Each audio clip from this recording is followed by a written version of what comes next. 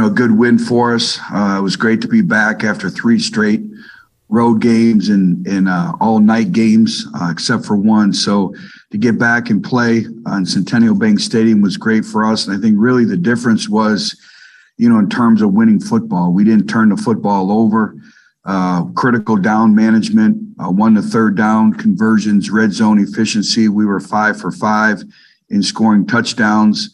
And then special teams, obviously the big kickoff return, we were able to match the momentum and score per score. So again, I thought our kids came out. I didn't like the way we started initially with our mental effort and our mental intensity, but we were able to play complementary football. There was numerous segments within the game where all 3 phases complemented each other, and I thought that helped us as well. All right, thank you, Coach. Our first questions come from Noah. Noah, please go ahead. Hey, Coach, what kind of challenge does JMU's defense pose for you this week? And are you surprised at the start that they've been able to get on? Well, first of all, not surprised at all. I mean, this is a football program that's rich in tradition. They have great commitment from the institution, and their players know how to win. And when you know how to win and they're used to playing for championships, they expect that. And I think that's what you see throughout the course of this season. From a defensive standpoint, I think the first thing you see is their activity to the football. They're very physical. They're very violent, and they don't beat themselves. They're very, very fundamentally sound. They have the ability to play man coverage, zone coverage, and for them, it all starts up front. They're extremely disruptive up front, very physical. So it's going to be a great challenge for us. We'll go over to Mitchell Gladstone. Mitchell. Hey, Butch. As far as the offensive line, I guess this is sort of 2 parts of the same question. It felt like the left side, with McKeelan and Mackay, they had some really, really good moments. Then on the right side, you got to see a couple different pairings of guys at guard and tackle. Why is the left side doing so well, and where do you see that right side going forward? Well, I think you look at the experience of the left side with McKeelan, so in Mackay, I mean, you look at those 2 individuals, and then we were starting 2 new individuals in the right side of the line. So, again, it's repetitions. What we're finding out right now is you can never have enough depth in the lines of scrimmage.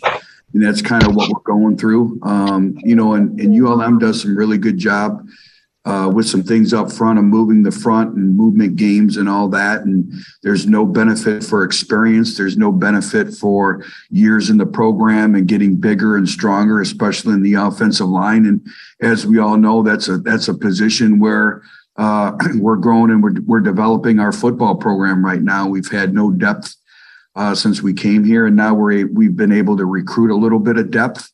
But when you're developing offensive lines and you're developing lines of scrimmage, usually the teams that win are the teams that have the veteran offensive and defensive lines. And our kids have done a very good job. Our younger players have done a very good job of, working themselves into those roles. But I think a lot of it is experience. I think a lot of it is just overall strength.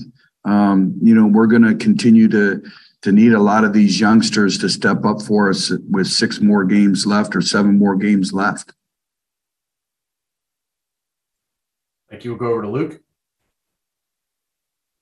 Hey, Butch. Obviously, this past week, Valence came back. You had Kevon on limited snaps. How are those guys looking, especially Kevon coming back full time, and maybe some of the other guys that you're expecting to get back as well?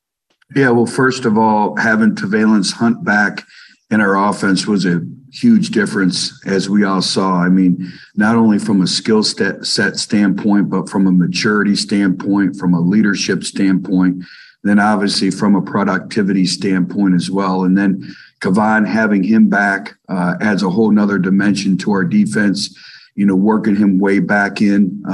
All these individuals were great on Sunday. They were fine. So, we expect more extensive repetitions from them. But, that's the thing is you plan and you recruit and you develop, and we've not had our full team intact the entire year.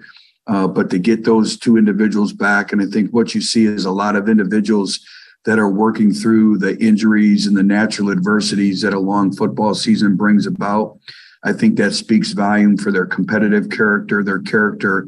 We have a lot of individuals in our program that are working their way through things right now. Time for one more from Jeffrey. Jeff, please go ahead.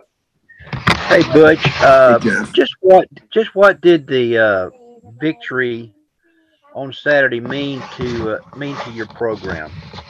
Well, we always know you have to have great respect for winning, and you can never take winning for granted. And winning is exceptionally hard to do. And like we talk all the time, half of college football loses each Saturday. So it makes you appreciate everything that goes into it. But, you know, every time we win with this young football team, there's great illustrations, there's great examples. It's the little nuances of winning. You know, I thought we started off sluggish. I didn't like our mental effort and our mental intensity starting on Friday. And but what I saw is I saw a team mature. I saw a team kind of grind their way through it, learn how to play complementary football with everything that goes into it in those three phases. So, you know, obviously it's about winning the game. I think, you know, we played winning football. Before you can win a game, you can't not lose the game. And we didn't lose the football game, and we made the critical plays that we needed to, the momentum plays, and then the critical down management as well. So, again, it was great for our kids. We needed that. They worked very hard. So it was great to see.